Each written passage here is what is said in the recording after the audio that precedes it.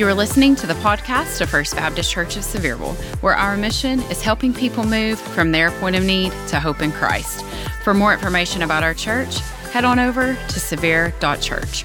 Today's sermon, Hope for a Troubled World, the Angels, is part 3 in the series, The Songs of Christmas, shared by Senior Pastor Dan Spencer. I don't know when I've enjoyed the songs of Christmas any more than this morning. Man, I needed that. What a great time of worship together, and what we're singing about really is the hope of the world.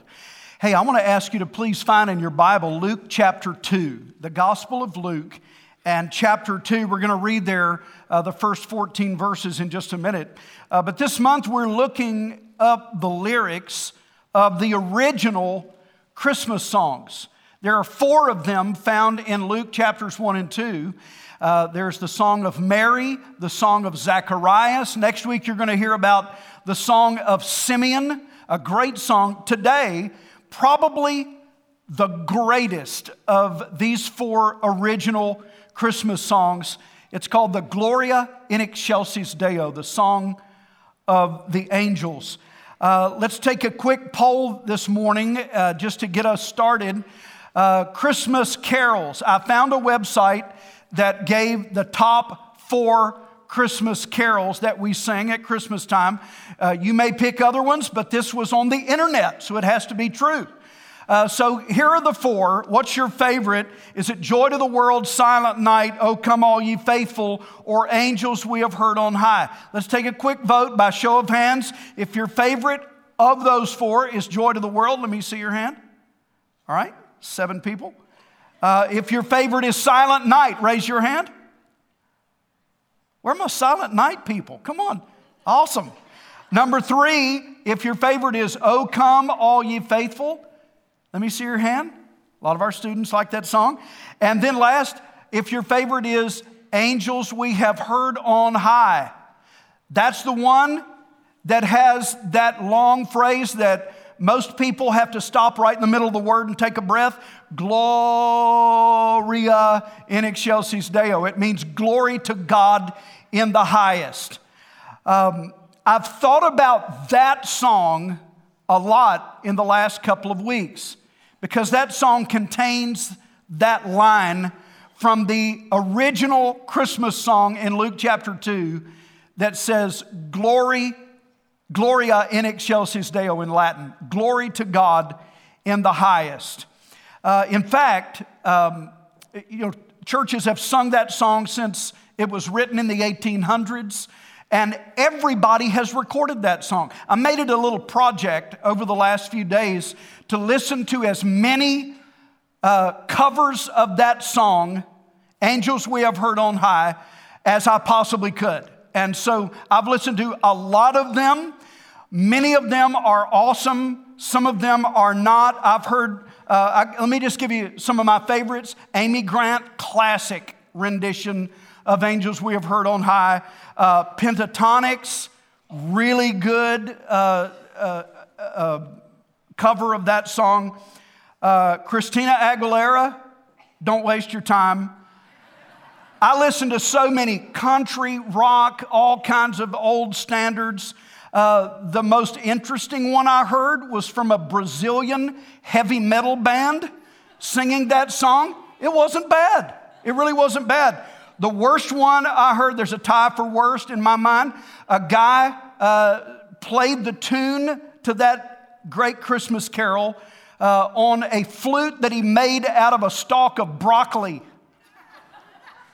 And then probably the worst is a version that I heard from a horror punk band out of Indiana called Grave Robber. Don't Google it. Please do not listen to that song. You will not be blessed. Here's the thing. However you hear that song, whenever you sing it, you end up hearing that line from the original Christmas song that was first sung by angels to the shepherds, and it says, Glory to God in the highest. So let's begin reading sort of the backstory in Luke 2, verse 1. Very familiar, never gets old. Luke 2:1. The Bible says, and it came to pass in those days that a decree went out from Caesar Augustus that all the world should be registered. This census first took place while Quirinius was governing Syria. So all went to be registered, everyone to his own city. Joseph also went up from Galilee, out of the city of Nazareth into Judea. Now it says up from Galilee, even though when you look at it on a map, he's going south. But it was up in elevation, right? Like people in Knoxville come up to Gatlinburg. That's the idea. Into Judea, into the city of David, which is called Bethlehem, because he was of the house and lineage of David, to be registered with Mary, his betrothed wife, who was with child. So it was that while they were there, the days were completed for her to be delivered. That's her due date. And she brought forth her firstborn son and wrapped him in swaddling cloths and laid him in a manger because there was no room for them in the inn. So you know the story. The Roman authorities called for a census for the purpose of taxation. Everyone was required to go to their ancestral hometown to register with the government. Since Mary and Joseph were both born in the tribe of Judah and the line or the family of David, the king, they had to go to the town called the city of David, where David was born and raised, called Bethlehem. Normally, and I looked this up, the best I can find historically is that normally only the male head of the household would have to go for something like that. He would just account for the wife and kids. They didn't all have to come. But Mary went with him. And I think, at least in my imagination, I think I know a good reason why. I can picture Mary saying, Joseph, don't you leave me in Nazareth. This baby's coming, and soon. And so don't leave me here because we are in this together. The angel told you, like the angel told me, and we're in this thing together. I'm not having this baby without you by my side.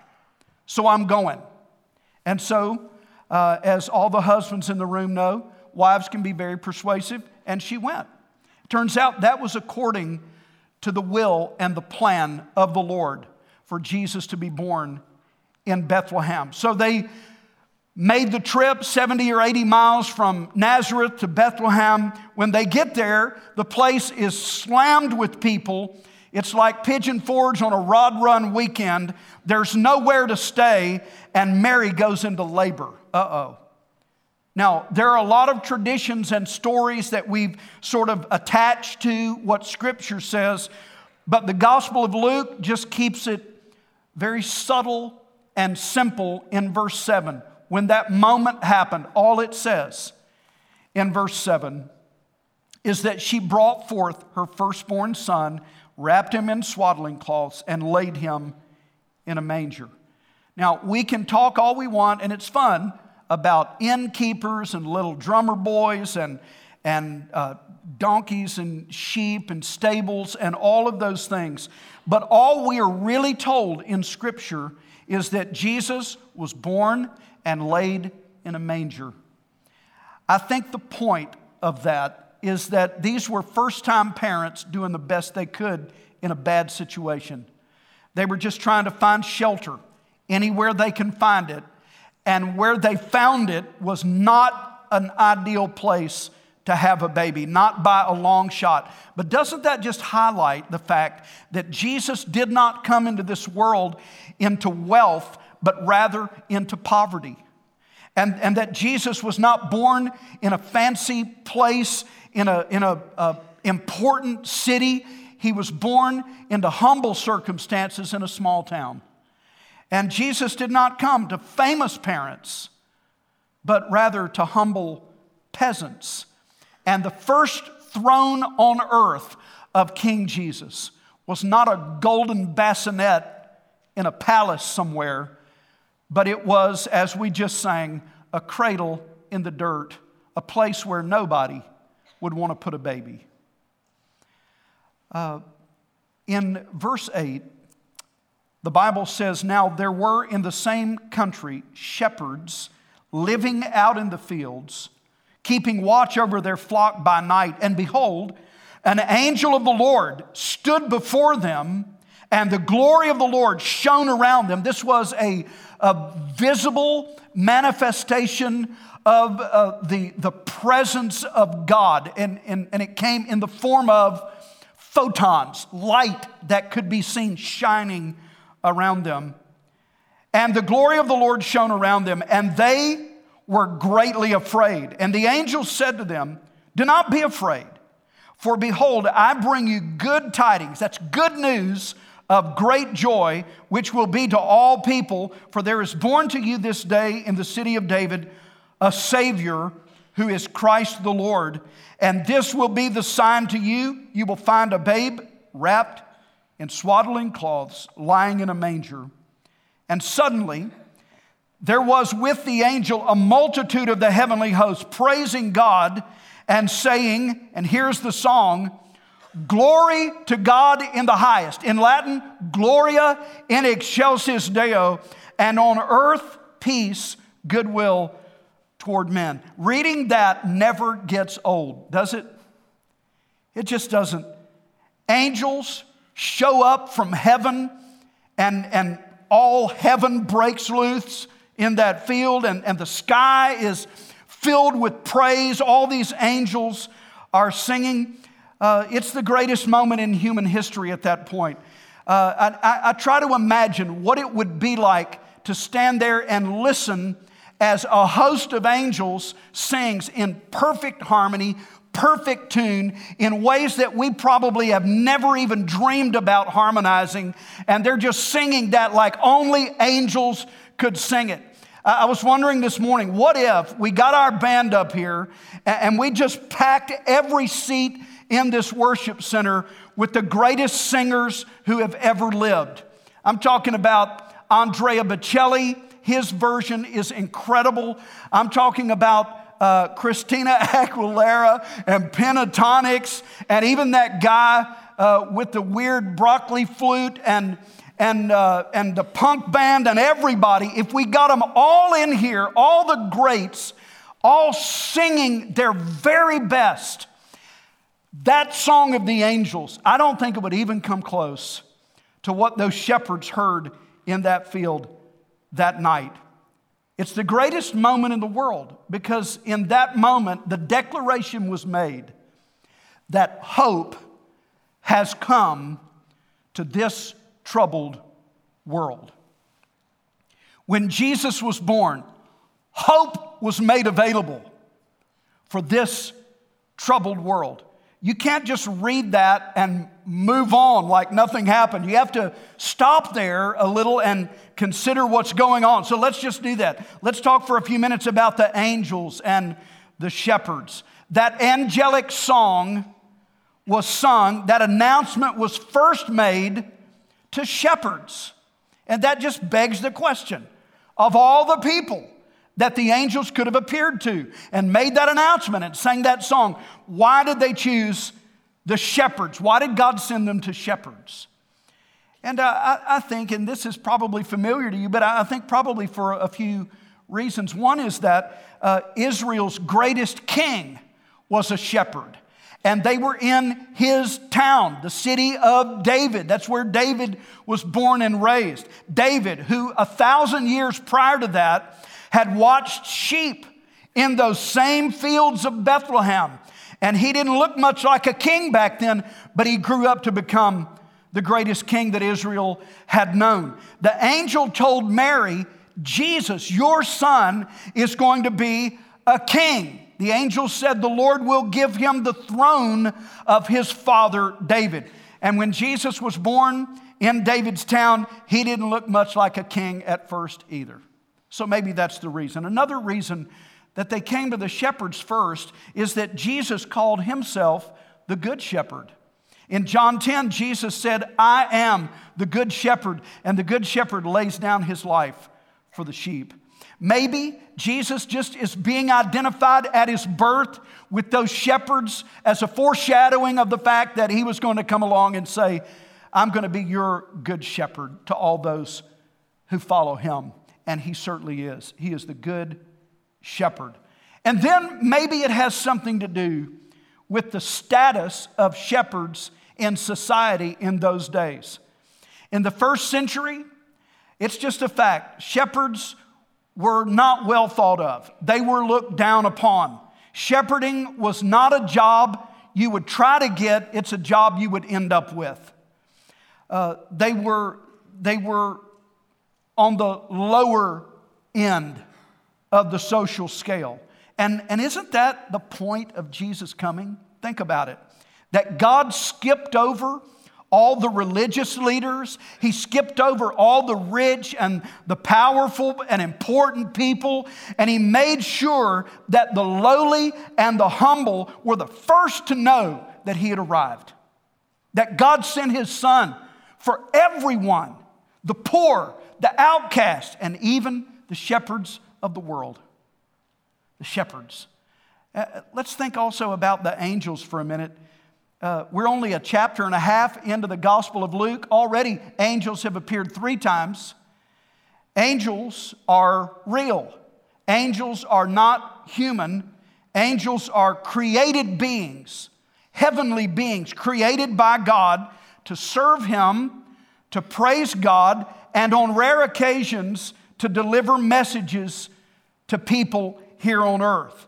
If you read the Gospels, you will find that angels were very active around the major moments of the life of Jesus. His birth, His temptation in the desert, angels were there. His prayer in Gethsemane, the angels were there. His resurrection, angels were there too. And then if you read about the second coming of Christ, angels are going to be all over the place when that happens. Picture the scene in verse 9 as the angel suddenly appears standing between the shepherds and their flock of sheep that they're watching, and the glory of the Lord lights up the night around them, and the shepherds did what you and I would probably do, and that is they got scared. They were terrified. In verse 9, in the original language, it says they were phobia, megaphobia. That means afraid, very afraid. Afraid with a great fear is what it means. And then in verse 10, the angel said, "Do not be afraid. I bring you good news of great joy, which shall be to all people." Think about what the angel said. This really hit me as I was studying this. Think about what the angel said. To those who were in great fear, phobia, megaphobia, they were greatly afraid. To those in great fear, the angel said, there's going to come great joy. I drew out a little diagram to help us think through this today. On the one side, these are opposites, right? There's great fear. On the other side, great joy. The angel said to those in great fear, there's going to be great joy. What was the great fear for those shepherds? Well, it was really the fear of the unknown. They had never seen an angel before. They'd never interacted with an angel before. They must have thought, well, everything I've heard about angels, this angel's bringing a message. What if it's bad news? And what if this angel is here to just kill us? I mean, what if God has gotten fed up with all the sin in the world and He's just going to take us out right now? It was the fear of the unknown. What if? They didn't know. For us, our great fear are all of those what ifs that we worry about, all the things our mind can come up with that could happen and worry us and trouble us, and it's all kinds of things in our world today. What if these wars in Israel and Ukraine get worse and worse, and the big dogs get into the fight and it comes to our shores? What are we going to do? What if that happens? What if the economy tanks?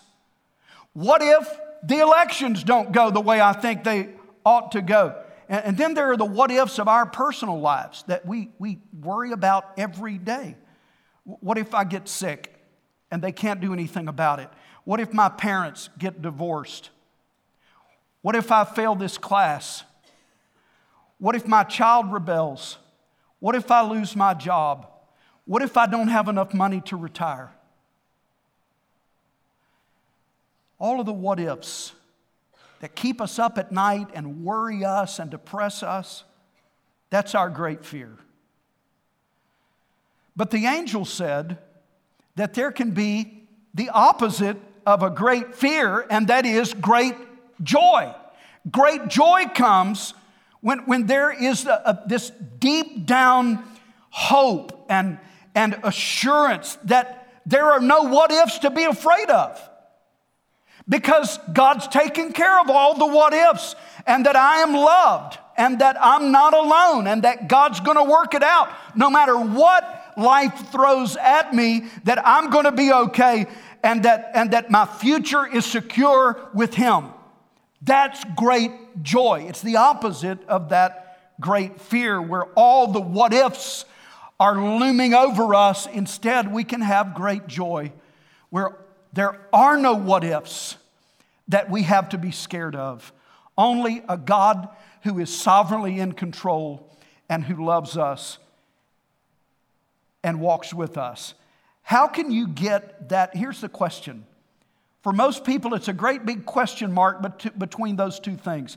How can you have that kind of joy, a joy that is so great that it sort of cancels out all of the great fears and all of the what ifs of our life? How can you get that kind of great joy when you find yourself living and worrying about all these great fears?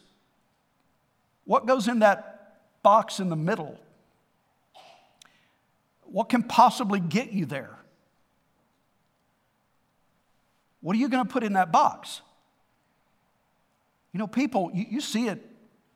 People put all kinds of things in that box to try to find joy, to try to get past the fears, to try to hedge and take care of the what ifs that frighten us. But here's what we learned from that angel. Listen to this. You cannot move from great fear to great joy until you discover the good news. Look again at what the angel said. The angel said, "Do not be afraid, for behold, I bring you good news of great joy, which will be to all people." You cannot move from great fear to great joy unless you have the good news. And so, here's what I want to do in the time we have left. I'm going to give you 3 headlines of good news from the angels. And I've sort of buried the lead today because this is the really good part right here at the end. Here we go. 3 headlines of good news from the angels. Remember, this is the only way. It's the only thing you can put in that box that will get you there, is the good news that Jesus has been born. Here are 3 headlines. Number 1 is that a Savior has come. A Savior has come. The angel said in verse 11, "Unto you is born this day a Savior." This is such good news because it reverses the bad news that we all know. And that is that we are messed up. And we have wrecked this world.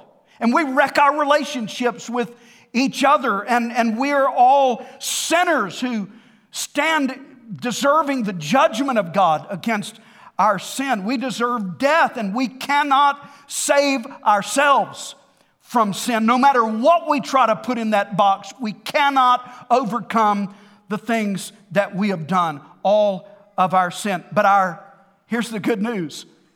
Our Savior has come. He's here, available. He's come. What that means is you can be forgiven. You can be set free from sin. You can be pardoned from that sentence of death. And Jesus, our Savior, can bring you to life, and He can get you there. It's the only way. That's good news. Our Savior has come. Salvation, remember, salvation cannot be earned. It can only be received. It's a gift of God's grace. And so we receive that good news, and we can be saved. The second headline is this: not only has a Savior come, but you can meet Him. You can meet Him. The angel said in verse 12 to those shepherds, you will find a baby wrapped in swaddling clothes lying in a manger. Go find Him. You don't have to stand off at a distance. You don't have to fill out a form and wait to see if you qualify to go to Him. Go find Him. You can meet Him. Jesus is not off limits. This is what the angel was saying. Jesus is not off limits to you. He came for you. He's lying in a manger, for heaven's sake. He didn't come for perfect people who have their lives put together. He came for sinners and failures and people with regrets and people who struggle and people who are unqualified and people who have nothing to bring to Him but their sin and the broken pieces of their lives. That's who He came for. So you can meet Him. The angel said He's lying in a manger. Go. He's not inaccessible. You're not going to have to fight your way through layers of security to get to Him. You can meet Him. He came for you. Jesus came, and this is the point, isn't it? Jesus came for people like us so that we could come as we are. Think about that. That we can come as we are and be forever changed by His grace. Isn't that good? So, 3 headlines. Number 1, a Savior has come. Number 2, you can meet Him. And the third is really the theme of this short song that the angels sang, and that is that He brings peace. He brings peace. The theme of this angel song is giving glory and praise to God. Gloria in excelsis Deo. Glory to God in the highest, they sang. Why? Because there's peace on earth. Giving glory and praise to God for bringing peace into the world. Question: why did that idea motivate those angels to sing like they did about peace? What does that peace mean?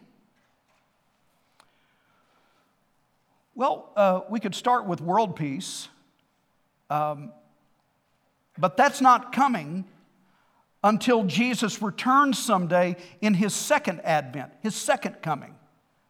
The prophet Micah tells us that. Micah 4:1 says, it shall come to pass in the latter days, that is when Jesus comes back again, that they shall beat their swords into plowshares, spears into pruning hooks. Nation shall not lift up sword against nation, neither shall they learn war anymore. That's not here yet. That's coming when Jesus returns. Until that time, there may be temporary peace in the world. There may be peace treaties in the world, declarations of peace. But until Jesus returns, what we can expect is conflict after conflict, war after war. We need something now. We need peace now, like up close on a personal level. And what we need is what the Bible calls the peace of God. Maybe this is more along the lines of what the angels were singing about, the peace of God. Philippians 4:7 says, and the peace of God, which surpasses all understanding, will guard your hearts and minds through Jesus Christ. Doesn't that sound good? The peace of God guarding your heart and mind from everything that's going on in the world, everything in your life. How'd you like to have peace? The assurance that no matter what happens in 2024, no matter what life throws at you in 2024, God is going to be with you. God's not going to leave you hanging. God's not going to walk out on you. God's going to take care of you. That's peace, knowing that. But that peace is only possible because of what Jesus came to do on a deeper level in you. And so I think this must be the peace that the angels were singing about. You can read about it in Romans 5:1. Listen to these words. The Bible says we have peace with God. This is different than the peace of God. We have peace with God through our Lord Jesus Christ. Why do we need peace with God? And this is the story the Bible tells us. We need peace with God because we are all born sinners, separated from God, enemies with God because of our sin. And the only way to make things right with Him, the only way to make peace with Him is out of our reach. On our own, what it would take to make peace with God is out of our reach, because what that would take is that we would have to offer to Him a perfect life. And none of us has that to offer. We're all imperfect. We're all sinners. We're all messed up. And so how can we make peace with God if we can't offer Him a perfect life in exchange for salvation? The only way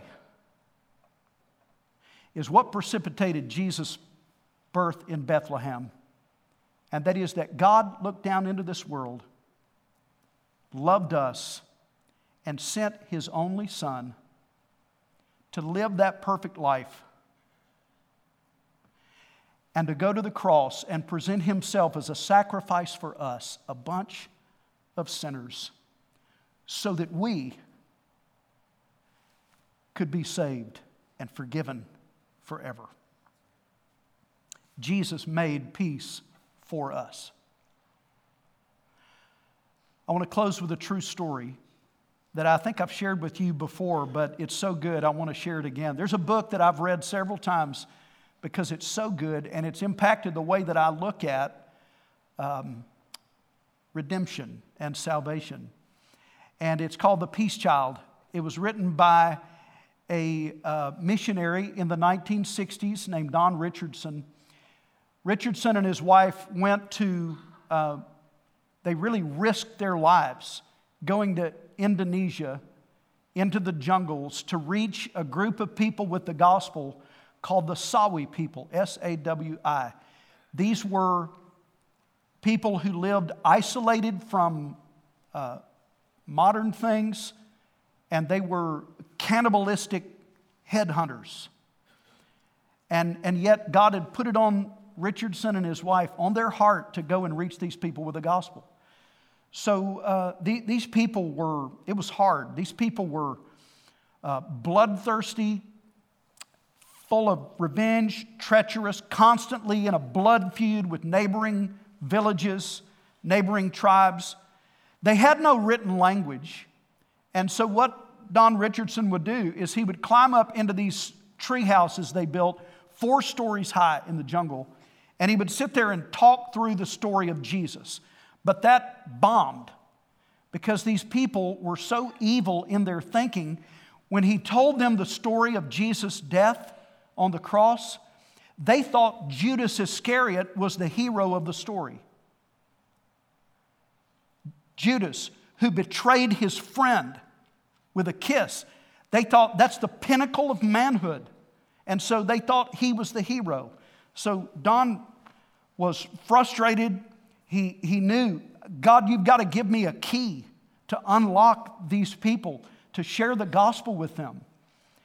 But what is it going to be? He discovered that key once when there were 2 villages locked in a blood feud. He pleaded for them to make peace. People were dying. They were killing one another. And finally, they did make peace in a tragic and emotional ritual. Here's what they did. The warriors from each tribe lined up in a line facing each other. And the chief of one of the villages took from the arms of his wife his baby boy, his only son. And he took that boy and walked down the row of his warriors and had each one of them reach out and touch the baby. And then he took that baby and presented it to the chief of the opposing tribe. And that chief received that baby, gave it to a woman in his village to raise for life. And immediately, everybody, both sides, started jumping up and down and celebrating. And Don Richardson said, "What just happened?" And they told him, "Our tradition is that once that peace child is given and received, as long as the child lives, there will be peace between our tribes." And Don Richardson thought, there it is. Jesus, he explained to them, Jesus is our peace child. God gave His only Son. And if you receive Him, as long as He lives, forever, as long as He lives, you can have peace with God if you receive Him. Many of them were saved. And do I even have to say it? The same grace that it took to save those cannibalistic headhunters is the same grace that it takes to save you and me. What got the angels so fired up is that peace on earth is available. We can have peace with God through Jesus Christ. Amen? Let's stand together. And I want us to have a time of prayer and commitment today. As you stand, would you just join me as we pray? Heavenly Father, I want to thank You for Your word today, for the song of the angels, for the truth that we hear in it, that there can be peace with God through our Lord Jesus Christ. That we don't have to be afraid of the what-ifs of life, but You can bring us into a position of great joy no matter what happens, that we're loved and we're saved and we're forgiven and You're going to take care of us forever because of this good news. Thank You. Thank You, Jesus, for coming into the world, for giving Your life. Lord, for some here today, because of all the worries and the troubles and the what-ifs, they're sort of going through the motions today. It's hard to be joyful with everybody else. And Lord, I pray for them that You would do that thing that only You can do, and that is that You would speak peace to their heart, lift their burden, help them. Lord, some have never before taken that step of faith to receive Your peace child, the Lord Jesus. I pray, Lord, today would be the day that they turn from their sin and place their faith in Jesus Christ, our Savior, our hope. Thank You for this good news. In Jesus' name, amen. Hey, if you enjoyed today's podcast, be sure to subscribe and share. And if you want a pastor to follow up with you regarding today's message, reach out to us at severe.church/follow-up. Thanks again for joining us on the First Baptist Church Sevierville podcast.